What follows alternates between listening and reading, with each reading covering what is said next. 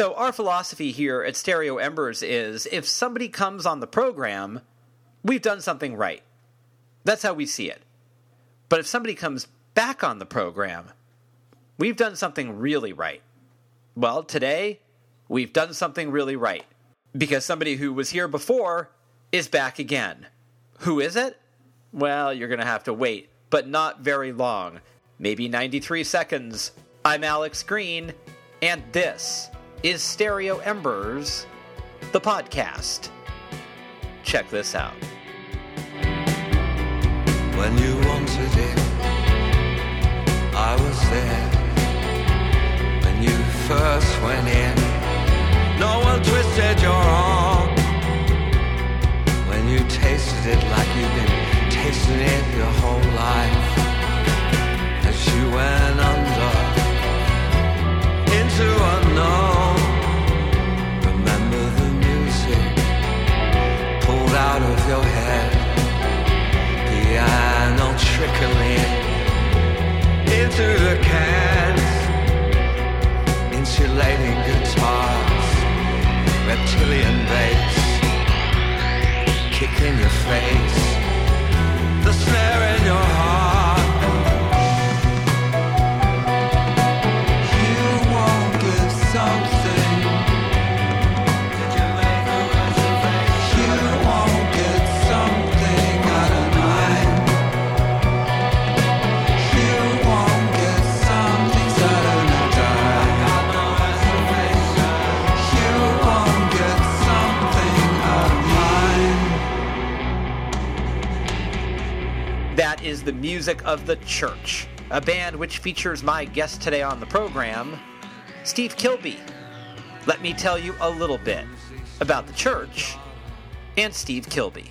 With close to 30 albums to their credit, including classics like Heyday, Starfish, The Blurred Crusade, and their fabulous new one, The Hypnagogue, The Church are one of the most enduring bands of all time. Led by the British-born but Australian-raised Steve Kilbey, the Sydney-based outfit continue to put out music that's mesmeric, melodic, and meditative. Inducted into the ARIA Hall of Fame in 2010, and with gold records and hit singles under their musical belts, The Church are not ones to rest on their laurels. In fact, what makes this band so alluring for me is that they continue to challenge themselves and their listeners. Their new album is a perfect example of this. It's a dense and textured collection of dreamlike jams, lush instrumentation, graceful hooks, and churning elegance. It's the kind of album that rewards you with each repeated listen. As for Mr. Kilbey, he remains one of the most prolific artists in rock and roll, delivering not only high-quality work with his band, but also adding to that oeuvre fabulous solo albums, books, and paintings. Now, I love talking to Steve, and when this interview starts, I reference one of the last things we were talking about the last time he was here, which was someone urging him to start using bone broth. A longtime vegetarian, this was something he was contemplating, and I was just following up. It sort of doesn't go well. You'll see how it lands. Steve's a great guy. He's one of the best conversationalists ever, and I'm so glad he's back, and I'm so glad that you're here to hear it. So here's me and Steve Kilbey having a very entertaining conversation right here on Stereo Embers, the podcast.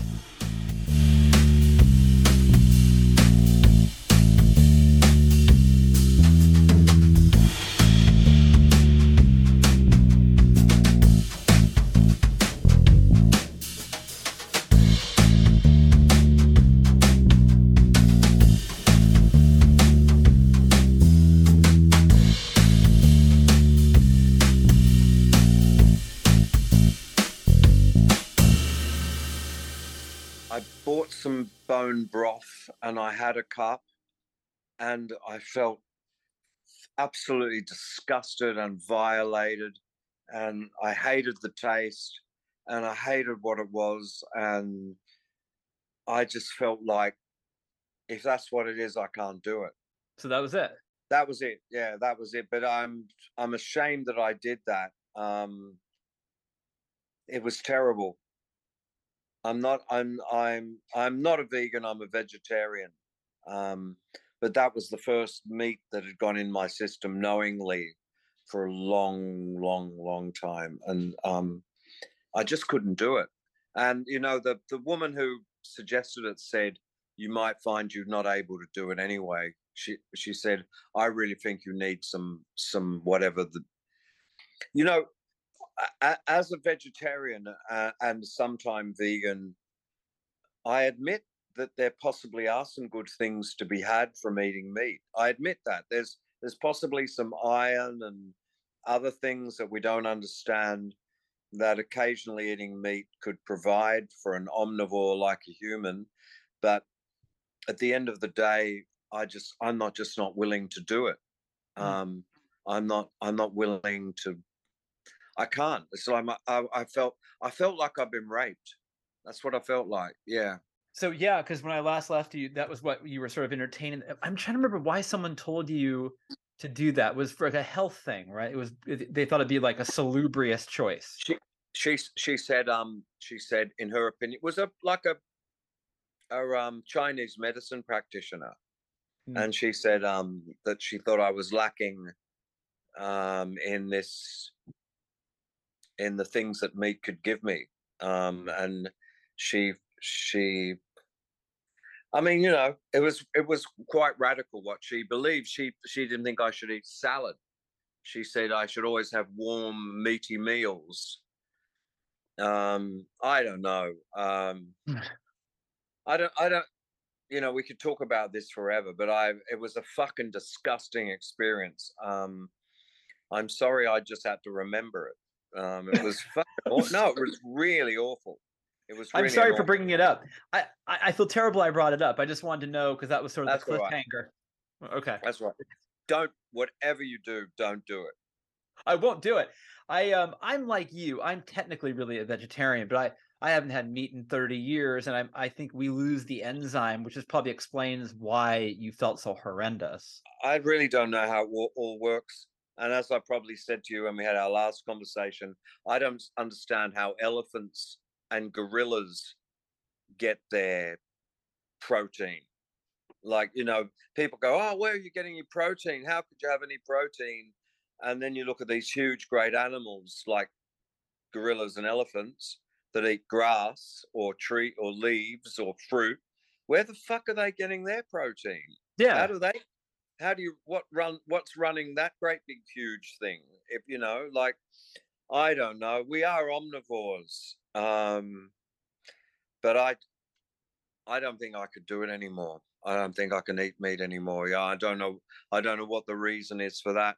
I did a really good job on my daughters, and I have 5 daughters. 3 of them are so committed to being vegetarians, and I discussed that idea with them. I said, I've got a person who I quite respect is asking me to drink some bone broth, and they were angry and like, no, Dad, you can't do that. I was proud of the propaganda job I'd done on them. They were like, no, don't do it. And I haven't regretted anything so much as that. Yeah.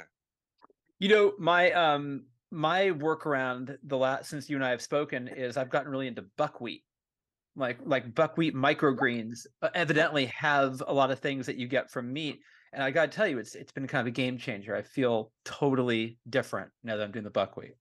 I think you were talking about buckwheat last time, weren't you? I might have been. Yeah, I might have been. You might have just gotten into it. Yeah. Okay. What form do you eat it in? It's like a microgreen, so it's like a small, almost looks like just a series of little, like from like an herb garden. It looks like that, and it's just like a handful. Fresh. Yeah. Like as a salad. Yeah, I throw them in a smoothie. Oh, okay. And it gives you energy. Oh my God. Yeah, like if I don't do it, I feel, if I skip it, I feel like a different person. I feel like something's missing. Okay. Did you hear that? You. Buckwheat. Get me some fucking buckwheat. Get it. The acai berry. Is it? Yeah. Buckwheat. It is too. No, that's something else. Buccanini. I don't know if that's the same thing. All right, go and score me some buckwheat right now. Go downtown. Okay. All right. Well, there you go. All right. How's your summer going? Did you make good use of it? You know, on this earth, there's always a catch. Have you ever noticed that? No matter what you do, there's a catch. How's this for a catch? Right now, the ultraviolet is 12. It's 12. It went up to 13 the other day. It's like if you have fair skin like you and I, and you go out in that for more than 5 minutes, you're going to burn. And it's we have a tent, and we sit under our tent with our clothes on and with hats on and with sunscreen on. We do that, and we still come home, we still feel burnt. So there's the catch with the summer. It's lovely weather out there. I live right next to a beach, like literally across the road, but you get burnt like hell if you go out in it. So you got to wait till the morning, and you got to wait till it's early morning or sort of late in the afternoon. But they say people with fair skin shouldn't go out in Australia between 9 and 6. God. Yeah. That's sad, isn't it? You shouldn't go out in that sun.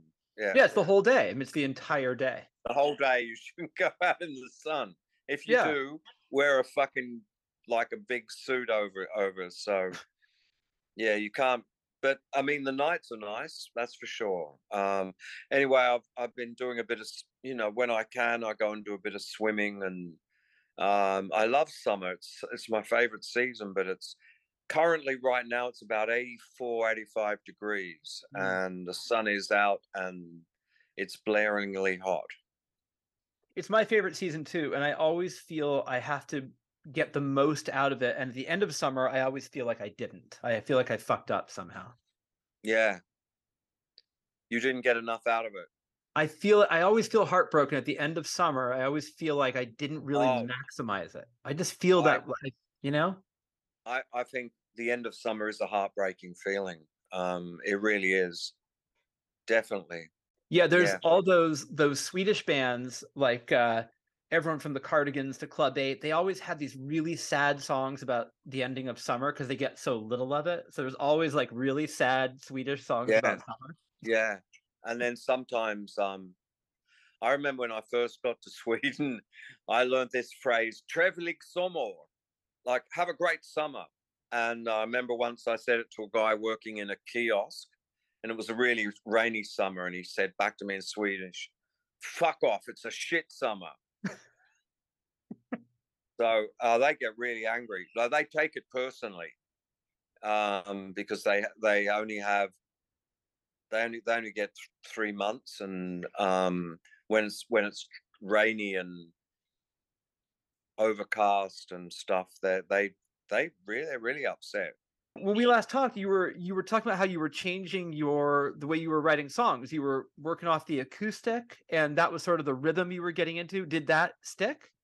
I haven't really done anything since then as such, but I think I went in and worked on the Church album, which wasn't done like that at all. The Church album was done by a bunch of guys jamming and writing together and writing in different combinations, and then me singing over the top. So if I do another thing on my own, I'm sure it will be like that. It'll be like an acoustic, and I'll go and do it. But this album we're talking about today was pre that, and most of it anyway, the musical foundation. So I guess that is like the old way that I was working, where we'd have a bunch of jamming, and then in different ways the jams would be manipulated or enhanced or cut up or something. One of my favorite songs on the record was, we recorded some really inferior jam, something really weak. I don't even remember what the original thing was. And Jeffrey Kane took it back to America and cut it up and played around with it, and then sent it back down the line, and it was transformed into something really, really good. And that became the song, The Hypnagogue.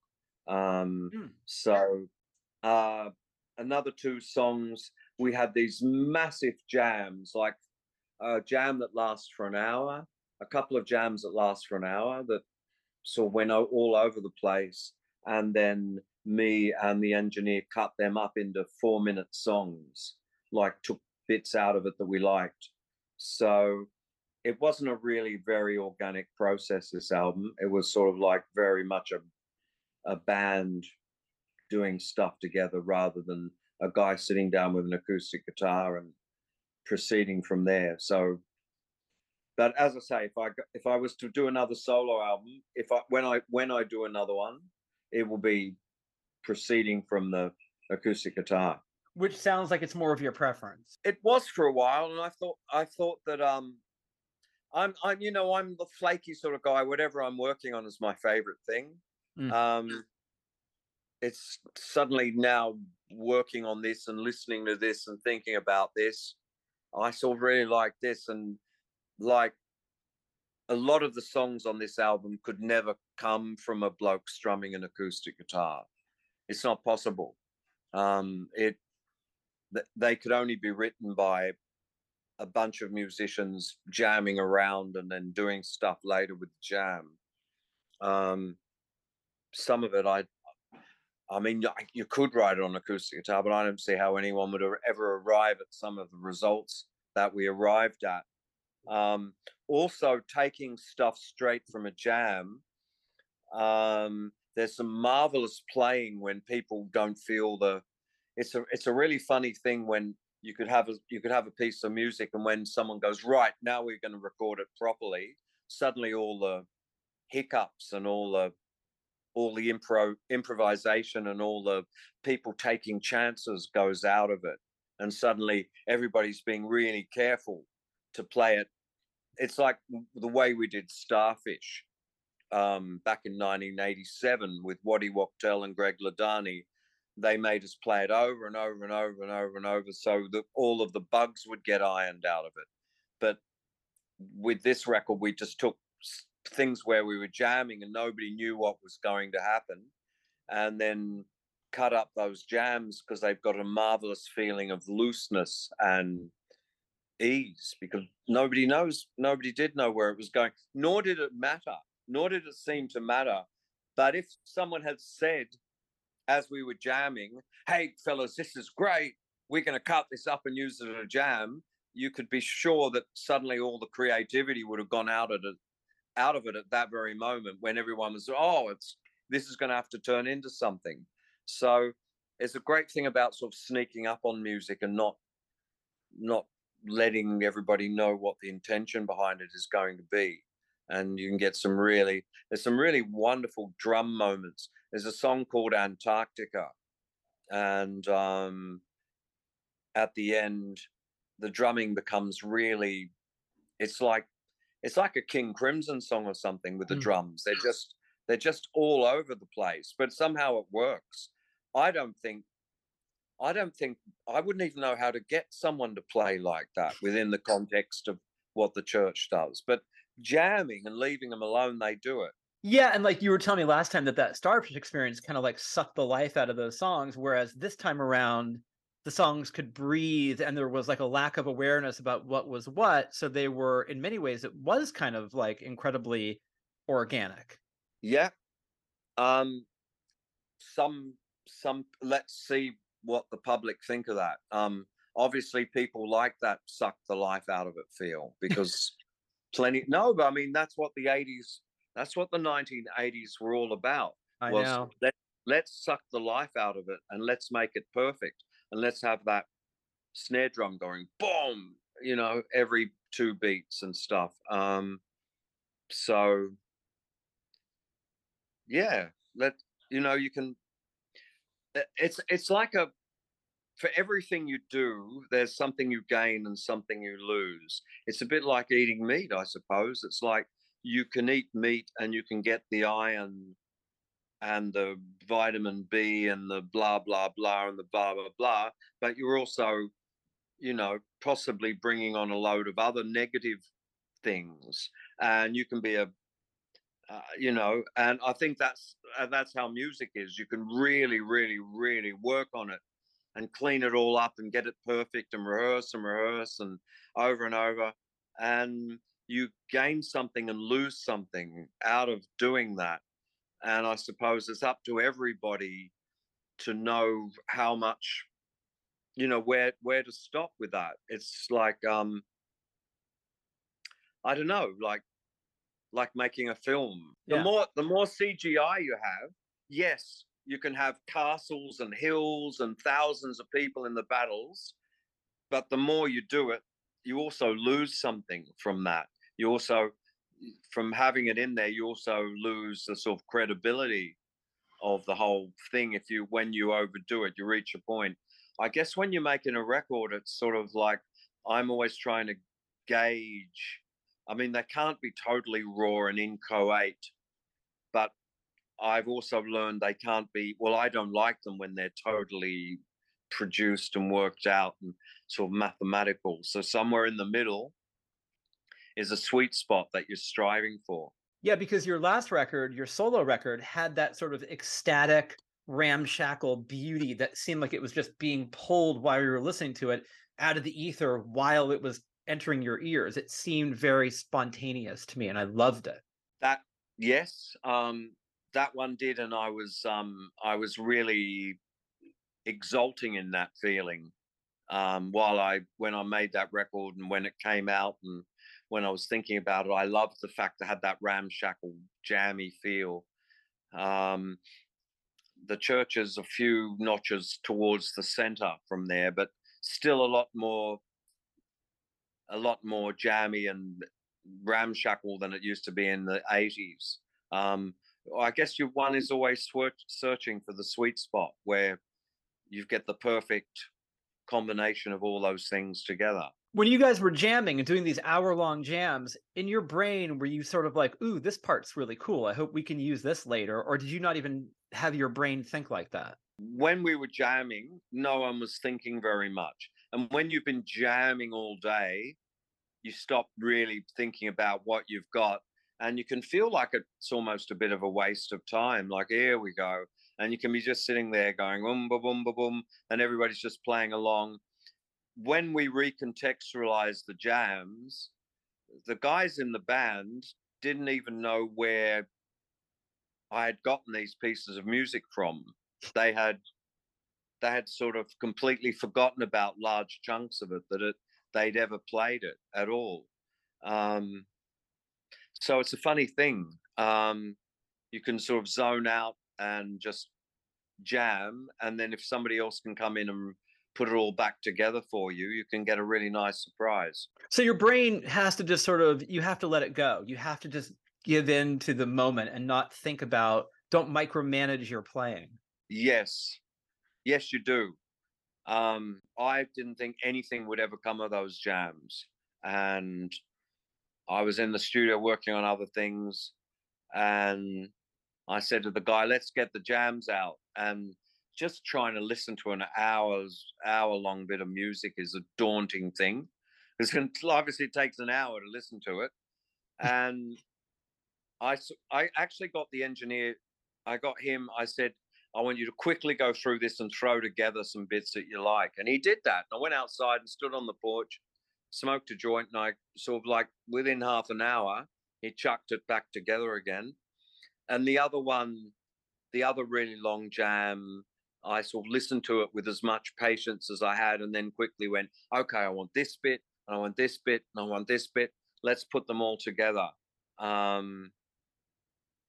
just don't have the concentration, and maybe that's a good thing. I think it's good to do things quickly and impulsively, intuitively. As I said, I probably said it to you last time, I really had a gutful of that other business where, a band learns 9 songs and then plays them every day for hours and hours and hours and hours and hours. As a bass player, especially, that's really soul destroying, sitting there going boom, boom, boom, boom, boom for hours and hours and hours, searching for some perfection that you don't even really want. So, yeah, this was a sort of a painless record to make, and it was good. Although the circumstances were bad, it was good to go in the studio and revisit this stuff I'd sort of forgotten about, and I could, having been removed from it, not listened to it for a long while, it was easier to assess what we actually had and to see that there was some good stuff in there. Oh, in what way were the circumstances not great? Well, there was bushfires. When we were recording this album in Australia in 2019, there were terrible bushfires that were. I remember. Like we were working in the studio and we'd come outside and the sky had gone dark grey and there was smell of smoke everywhere. And then there was COVID, so the band couldn't reassemble anywhere at the one time, and it ended up people sort of doing stuff at home and sending it in by post. So those circumstances weren't good, but I think that was the bad side of it. The good side was normally you finish everything in one go. Like you start working, you keep working till it's finished. But having some big breaks was good from the point of view of getting a clear view of what you were doing, putting a bit of distance between you and when you wrote it. You can write a piece of music, and if you don't have a break, you're never really clearly going to be able to assess it. But if you write a piece of music and it gets put on a shelf for a year and a half, when you go back and hear it, you can get a much clearer view of what it actually is, I think. Did some of the bits pleasantly surprise you? Like, did some stuff get unearthed and you went, oh, I actually forgotten about that, and that's actually really cool? Yeah. It was like that. It's like, oh, I didn't know we had that. Definitely. There was a lot of that. There was a lot of surprise. Oh, wow, that was good. Nobody said anything on the day, but now sitting here listening to it in a cold light of another day, it sounds pretty good. And yeah. And then, the idea that was just an improvised jam. Now we're going to cut it into something. That's a great thing to be able to do. It's great. That technology has made that a lot easier than it might have been, 50 years ago. Can you hear in those songs, can you hear the tension of COVID, the worry over the fires? Or is the music free of what was going on outside of the studio? That's a really good question. The music itself, not the words, the music itself, I think is free. I think the music itself, this was the first time this band had played together.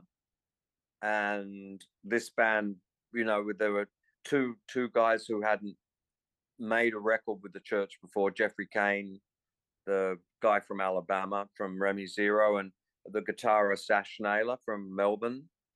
They hadn't made a record in the Church before, and I think when we closed the door and started playing, the bushfires and the COVID and all the rest of it didn't make its way into the music. There were some times when I went out to Tim's place. Tim, the drummer, had a studio to do work on the record, and we both felt like the weight of the fires and the weight of COVID was sort of crushing us and almost grinding us to a standstill. And there was all kinds of stuff where I wasn't even supposed to be there. Australia was the most locked down place in the whole world. And there were kind of all these rules and regulations. You weren't allowed to leave your suburb. You weren't allowed to have a picnic. You weren't allowed to do this. You weren't allowed to do that. So just even going over there. And then there was all the paranoia about, people were there was a sort of a siege mentality where people were like, I haven't got it. Don't come over here and bring it here. Or I don't have it. I don't want to go over there and get it off you. It was a really bad time. It wasn't the best. It wasn't the best way in the world to make an album. I really hope the next record can be the four of us go in the studio and we play, and then we finish it and we all go home again. I don't really want to ever do one like this again, but who knows what the world and the weather and everything has up the sleeve for us now. Hey, they say la vie, here comes the future, according to me. Oh no, there you go, how can this be? I won't fuck with that, so good luck with that.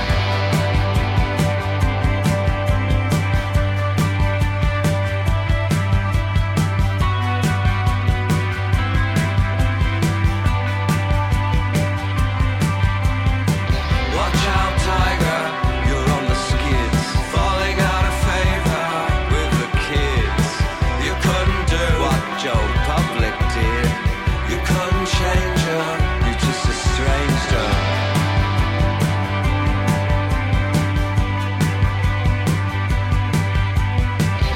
Oh yeah, you're so good.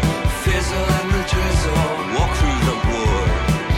Oh yeah, you're so bad. You blew that bonanza with the chances that you had. What if I told you? What if I told you it was true? What if I told you? What if I told you it was you?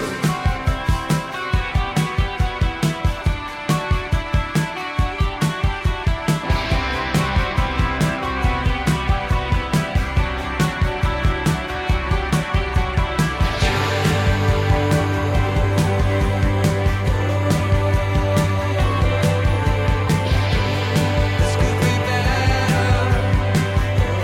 This could be better than you think. What if I told you? What if I told you it was true? What if I told you? What if I told you it was you?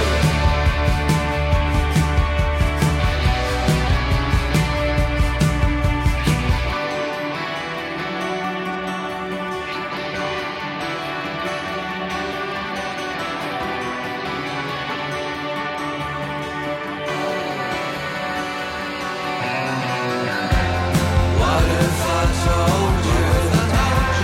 What if I told you it was true? What if I told you? What if I told you it was you?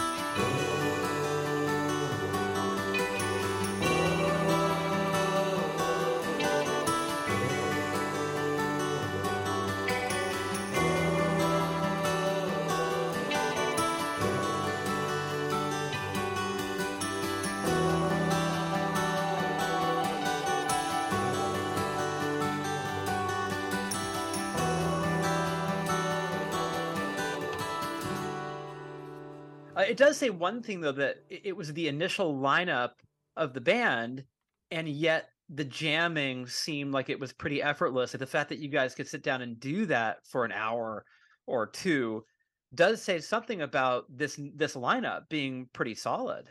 Yeah, it's we're all like I'm the oldest. I'm the oldest of all of that group. I've been doing it a long time. Everybody in the band has been doing it a long time. I would imagine that with guys who have been playing rock and roll for a long time, you should be able to chuck them in a situation and say, "All right, lads, let's jam in D," and everyone should be able to do something. Yeah, that's fair. But having said that, we did have a bit of a musical gestalt. We were all able to sort of anticipate what was coming next from everybody, and it was. I thought it would work out well, and it did. I'm pleased. It's a bit like, I guess, when the selectors have to put a baseball team together or something, they might not, all of the guys might not have played on the same team, but the selectors have to sort of go, well, I think this guy will work well with this guy, and he'll work well with that guy. And I'm pleased to say my hunches paid off. I thought Jeffrey Kane and Ashley Naylor would fit in really well, and they did. And they picked up the mantle and went running with it. I was a huge, and still am a huge, Remy Zero fan. Were you a fan of that band? Because those 3 albums they put out, I think, are pretty much perfect. I did like them. I certainly did like them. Jeffrey Kane has a very distinctive thing that he does. He has a real. He does this like a. It's like lots. He does this thing where he has lots of little things all going at once, like lots of little overdubs. Puts the capo all over the guitar and finds a little sort of like, and then when you overlay lots of those things together, you get this very wonderful kind of thing. And he did a bit of that on this record, and I think it really. Some of the songs really sound like stuff that Jeffrey has written, and I'm really glad to get that into our repertoire. A bit of that sort of thing. The drummer is an absolute monster. He is a great drummer. He always plays well. Look, I think everybody brought their own thing to this, and I'm proud of them. I'm proud of us, and I'm glad we managed at the end of it after so long. We managed to do it. I think that you and I see things very similar in the sense that I'm not that interested in the past anymore as an older guy. I'm more interested in the future. Just not. Yeah. And I feel like I know that we were talking last time. You had to go play that nostalgia festival, and you were not happy about it. But I feel like you, in some ways, like you're not permitted by some of the fans to be moving forward. They always want to fetishize what happened, 30 years ago. So you must be in 2 places, right? So you must be in 2 places at once all the time with the church. A guy in England did an interview with us, and he said, how do the people in Australia see you guys these days? And I said, well, it's a bit of a dichotomy. There's people who know that we're trying to move ahead, and we're making new music, and we're trying to see what you can do with this very ordinary standard combination of guitar, bass, and drums. And we're trying to recombine them and do something new. And then there's a bunch of people who want the old days. And not only that, but there's a bunch of fans who want the old guys. It's not even good enough for it to be the old days, but they want the old guys, and the old guys are gone. And I can't provide the old guys, even if I wanted to. They're not going to come back. So there are fans out there. It's really funny. I saw an article. Someone wrote an article in America, the most eagerly anticipated albums of 2023. And one of those most eagerly anticipated albums was The Church. And there was a little article, along with all the other, and it went up on one of our fan Facebook pages. And nobody commented. No one was interested in that. They're more that, 100 people will talk about, someone goes, look, here's my ticket stub from 1986. That'll get hundreds of comments and reminiscences. But someone saying, some journalist in America saying this is one of the most anticipated albums of 2023. And I felt like writing, but not here on this side, obviously. And the singles have sort of come and gone. Like you put up the video or the song, and it's they're not interested. They're sort of it's weird. They feel they can't like it now. It's those other players aren't involved anymore, and there are people who are never going to give this record a chance because such and such or so and so isn't on the record anymore. So that is a weird and a thing, a thing I don't know how to get over. Sometimes I've gone overboard and said things like, it's my fucking band and I'll have who I fucking like in it. And that doesn't go down well either. And they don't want to hear me diss those old guys, and nor should I. And I wouldn't want to read that either. Someone dissing the guys who used to be in the band, and that's not a good approach either.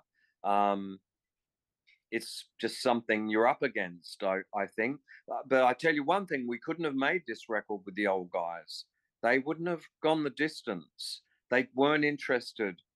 They didn't want to take direction. They didn't want to be team players. They wanted to, and good luck to them. They wanted to sort of do their own thing, and now they've gone off and they're doing their own thing. And one guy's touring around with his wife playing violin, doing solo shows. Another guy's written a book on music theory.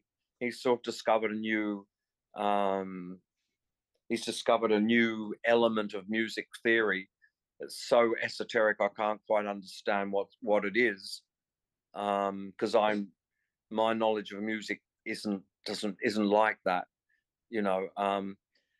and they're doing what they want to do, and they don't want to be in a room with Steve Kilbey saying, can you do this and can you do that? They've lost interest in that, and I kind of wish them luck, and that they were great players and we did some great things together. And just in these last few years of my career and my life and everything I'm doing, I'm glad I'm now playing with players who want to do this. I think that's the most important thing, is to have people who want to do what we're all striving together to do this.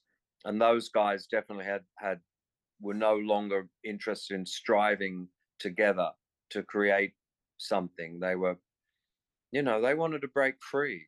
Yeah, and it's very strange because I do find that the stuff that the life was sucked out of, people want to hear that stuff over and over and over again, which is so weird, because I think what you want from your artists is brave new directions where you're adding new exciting chapters to the oeuvre, to the book that's being written. I think rock and roll defies that idea.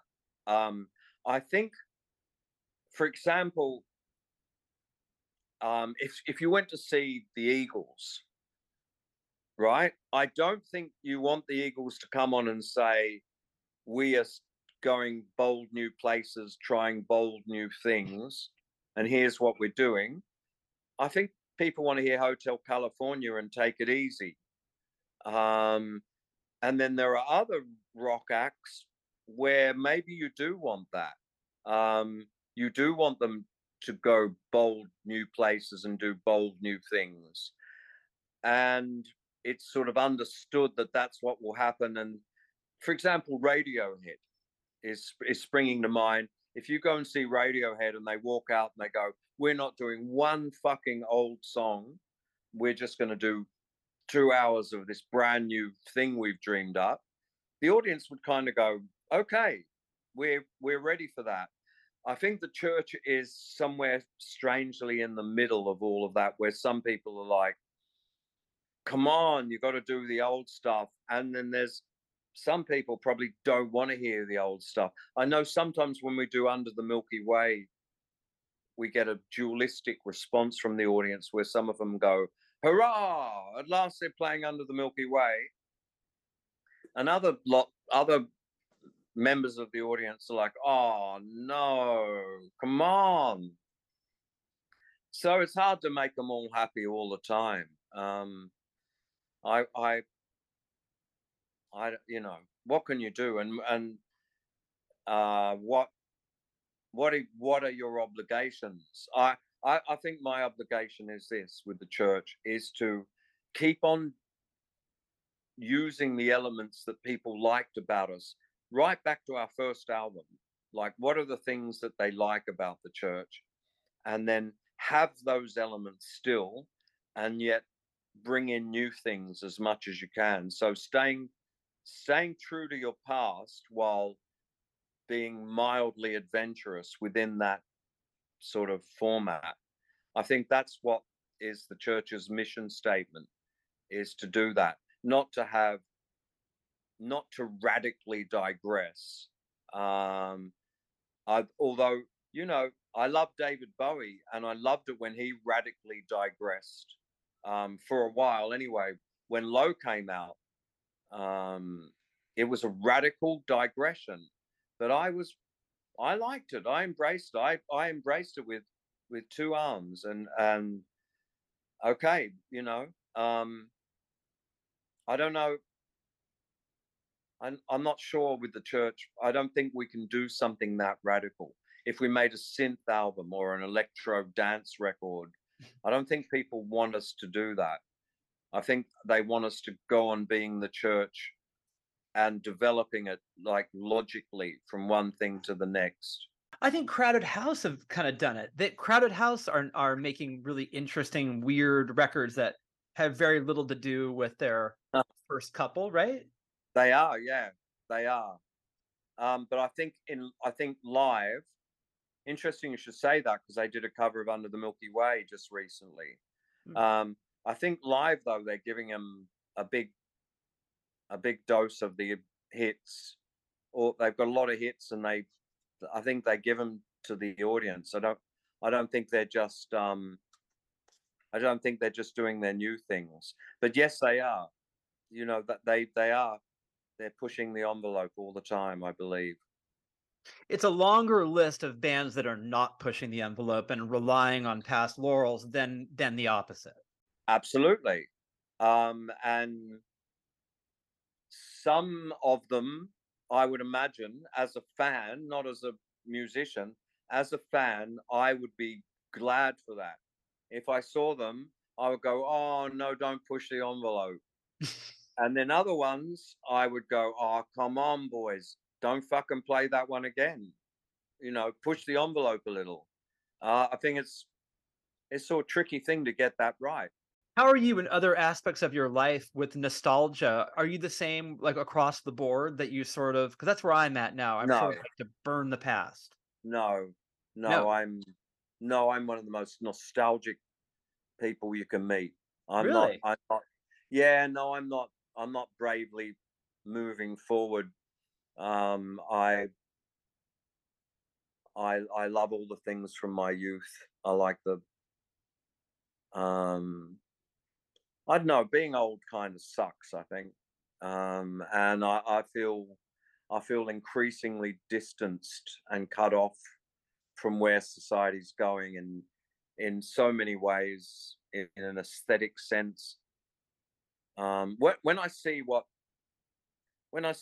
some women are doing to themselves with sort of lip implants and breast implants, and you know, having eyebrows that look like paintbrushes, and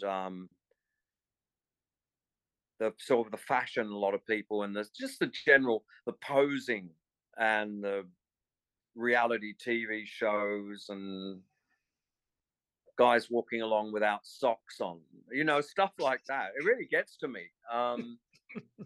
It's hard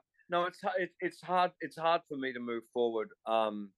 And I am a bit of a curmudgeonly old geezer, I guess, in some ways. And I realize, it's time. It just keeps hurtling by, and it leaves me. It's left me, and it will leave everybody else behind. Um, nobody can really ride this zeitgeist anymore. Do you know in Egypt, in ancient Egypt, nothing changed for about 3 or 4,000 years of their civilization. Virtually nothing changed. So someone born 2,000 years before or 2,000 years after any given point in time would find very little change. The technology didn't change, the mores hadn't changed, the language didn't change. People were living the same life, like they were doing exactly the same things as their grandparents and their great grandparents, and they knew that their great great great great grandchildren would probably be doing the same things the same way. And then you look at now, and you look at the incredible rush of innovation and the way things have changed so rapidly across every sphere, whether you want it or not. You might buy a version of some software, and within a year that version will be outdated and there'll be a new one which replaces it, whether you want that or not. I found that with music software. I had Logic, and I learned to use Logic, and I knew my way around Logic, and I taught myself. And then one day it updated, and it kind of forced me to update. And when I updated, everything was topsy-turvy. I didn't know where anything was. I didn't understand it anymore. And suddenly all of my plugins didn't work with it. And I just thought that's a real sign of the times. Like, I don't want everything to change so rapidly. If I learn how to do something, I don't want a new way of doing it coming along a year later that means I have to relearn how it all goes together again. It's, what do you think of AI art? What do you think of it? Some of the stuff that's knocking out. Do you like it? I don't think it has much of a soul to me. Oh, okay. Well, it doesn't. It literally doesn't have a soul. Right. Yeah. I don't know. Yeah, and I guess I grew up in a really good time. There was a war on. There was the Vietnam War was definitely on, and I was lucky enough to avoid that. I can't say I grew up in a time of peace. That would be a joke. But it seemed like in the 1960s, 1970s, it seemed like for a while, it seemed like pop music was producing high art. When you look at Sergeant Pepper's and stuff, it was really clever and brilliant music. And the films they were making and the things we were the sort of where it seemed like it all might go seemed really tantalizingly brilliant.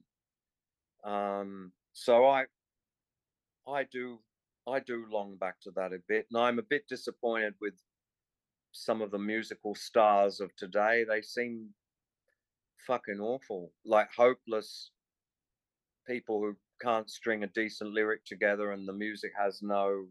I sound like my old Auntie Lou now, Can't understand it. It doesn't have a tune, doesn't have a beat. I know it's hard. It's hard to know if you're just old and reactionary or if you are actually right. I don't fucking know. Who cares? What does it matter what I think anyway? I mean, just like a old man shouting at a cloud, isn't it? As they said on The Simpsons. Well, for me, I think that what scares me is that you don't have to work anymore to get art. Like in the old days, you had to save up money, go to the record store, come home, have a thing to play it on. The way art is being absorbed now is very sort of blasé, like, I don't like that, I'll take that, I'll download that. And I think that's actually, when you're sort of pressing a button and absorbing someone's song that they took years to make, I think the value of art is being overlooked by the youth culture. Yeah, I think Yeah, I think music has certainly been devalued. It doesn't seem to me that music takes the same place in people's life. Like I'm just talking about pop music, modern music. Mm-hmm. It doesn't seem like it has the same place in people's life. It's so important. It seems like it's just another option on a load of entertainment choices that you have. Um, there definitely was something to be said for, there was something to be said for.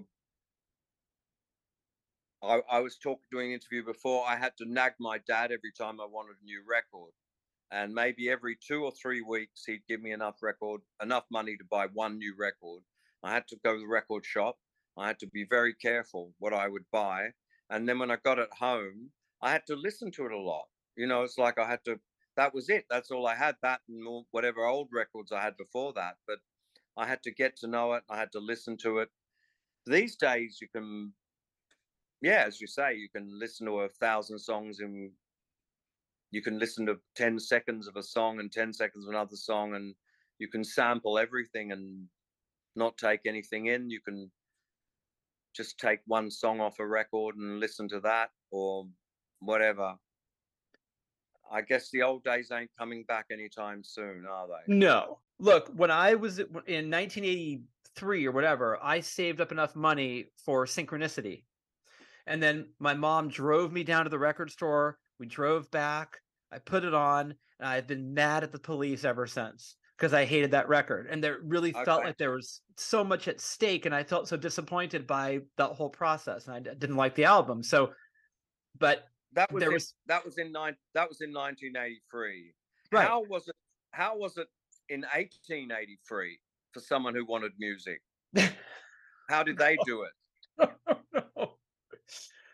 Differently. Yeah. Um it seemed like a really good thing the way we had it, and any guy of your age or my age, we all agree on that. But I think to the younguns, they see it as extremely inconvenient that what you could only choose one thing and you didn't even really know what it was, and you couldn't Google it and listen to a sample and all that. Some record shops had this great thing, the listening booth, where you could go up to the counter, and if the guy liked you and you didn't wear out your welcome by doing it too much, and he knew you were going to buy something at the end of the day, you could say, "Can I hear a bit of this?" And then you could stand in there in the listening booth, and you'd put on a pair of headphones and stand there, and they'd put it on. You could listen to it. That was great. Yeah. Um, yeah, those days are gone forever. We should just let them go. We got to let them go. There has to be something good about getting older, though, Steve. There has to be something positive. Well, I'm not sure what it is. I haven't really, no, I haven't really found it yet. Really? It's and it's getting harder and harder all the time. I breezed through my 50s. My 50s were good to me. I didn't I didn't seem to get any older, noticeably older. And I worked really hard by doing a lot of exercise and doing yoga, and but my 60s are really kicking my ass. I can only imagine the 70s are a shocker. And that is if I get to my 70s and work my way through it. It's like there's no guarantee on that.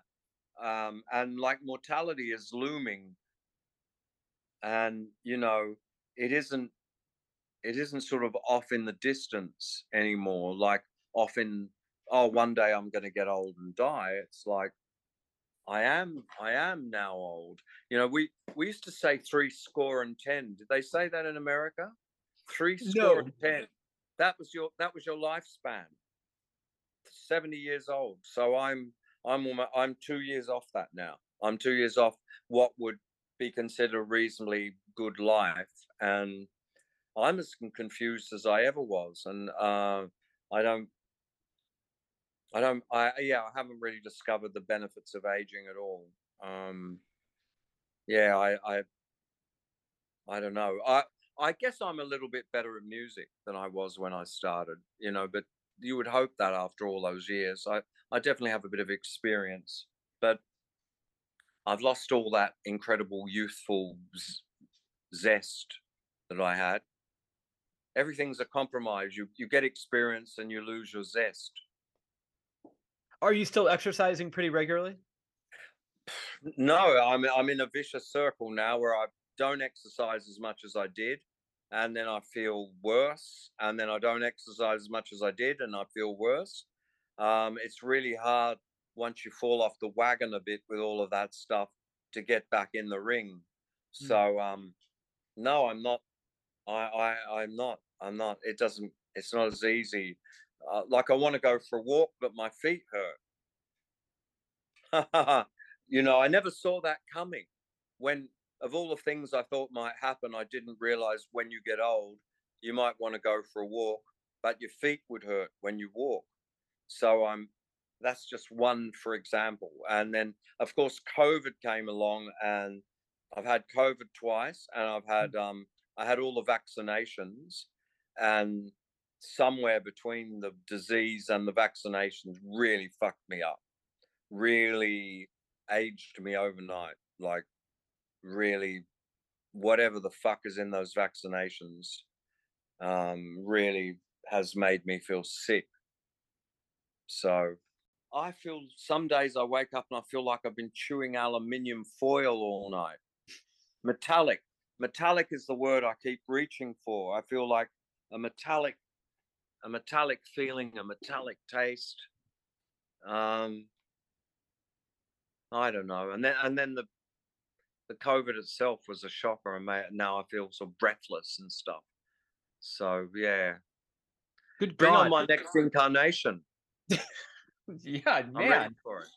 Well, look, I'll tell you my observation. The best thing about getting older, I mean, to me, you're one of the few guys that you just keep getting better. Like there's no decline in your work, and that's why I love what you do.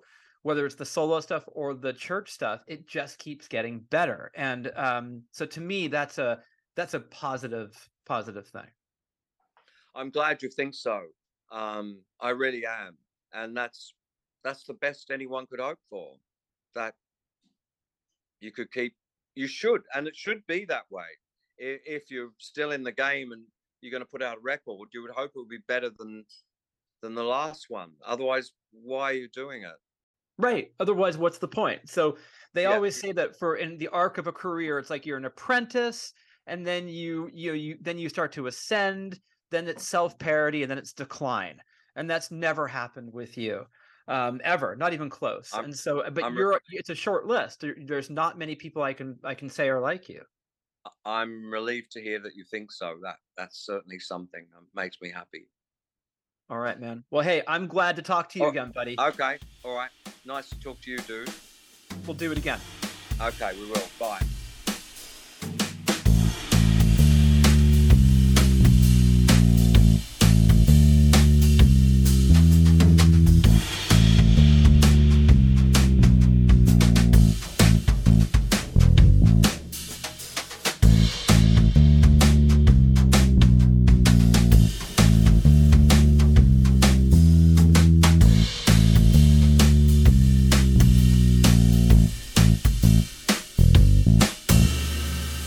Irascible, but lovable. Steve Kilbey. That was so much fun. We'll bring him back. Steve is a blast to talk to. And I hope you enjoyed that as much as I did. You're going to enjoy the new church album, The Hypnagogue. Buy it. Thechurchband.net is where you need to go to find out what's happening with the church, pick up some music, buy some merchandise, see where they're playing. A lot of church information to be found. AlexGreenOnline.com is where you need to go to find out what's happening with me. Also, check out EmbersArts.com. Both of those sites have information on my new book, which will be out May 1st. The Adventure Teen All-Stars is the name of the book. BombshellRadio.com is the place to visit to find out what makes our radio station tick. You can find me on Twitter at EmbersEditor or on Instagram at EmbersPodcast, or just email me, editor@StereoEmbersMagazine.com. StereoEmbers.com. Don't forget that Stereo Embers, the podcast, is available on all podcast platforms. Go to the one that you use, subscribe, rate and review, and tell all your friends. Tell some strangers, too. See how that goes. Let's close the show with a longer listen to the title track from the new Church album. This is The Hypnagogue. Enjoy it, and thank you, as always, for listening to Stereo Embers, the podcast, only right here on Bombshell Radio. When you wanted it, I was there. When you first went in, no one twisted your arm.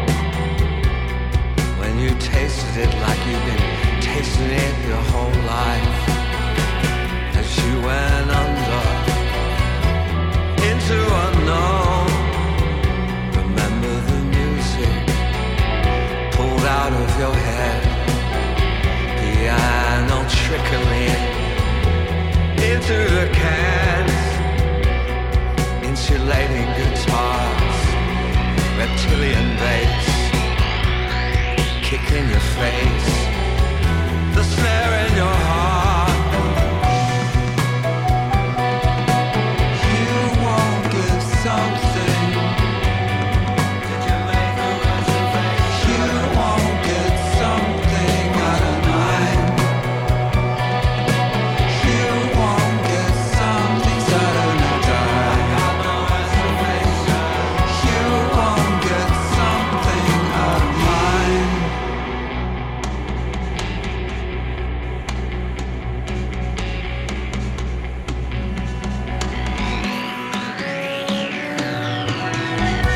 Woozy strings in the garden, you finger the cymbals, gawk out machine heads, can't stop your accounts.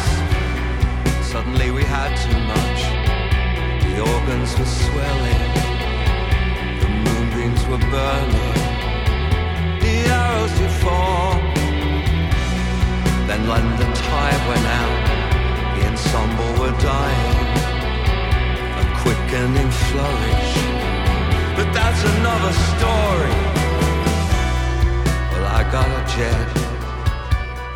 It's already late. It's already too soon. I'm ready to jam.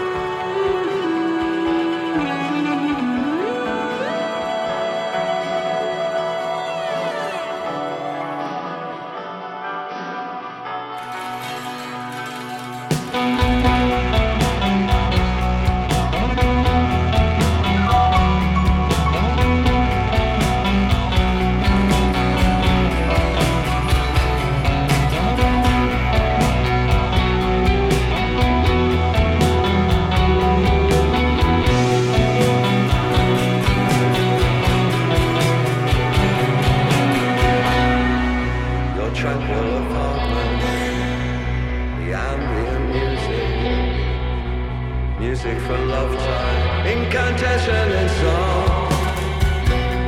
Now I stand empty-handed at the threshold of silence, the end of performance, the end of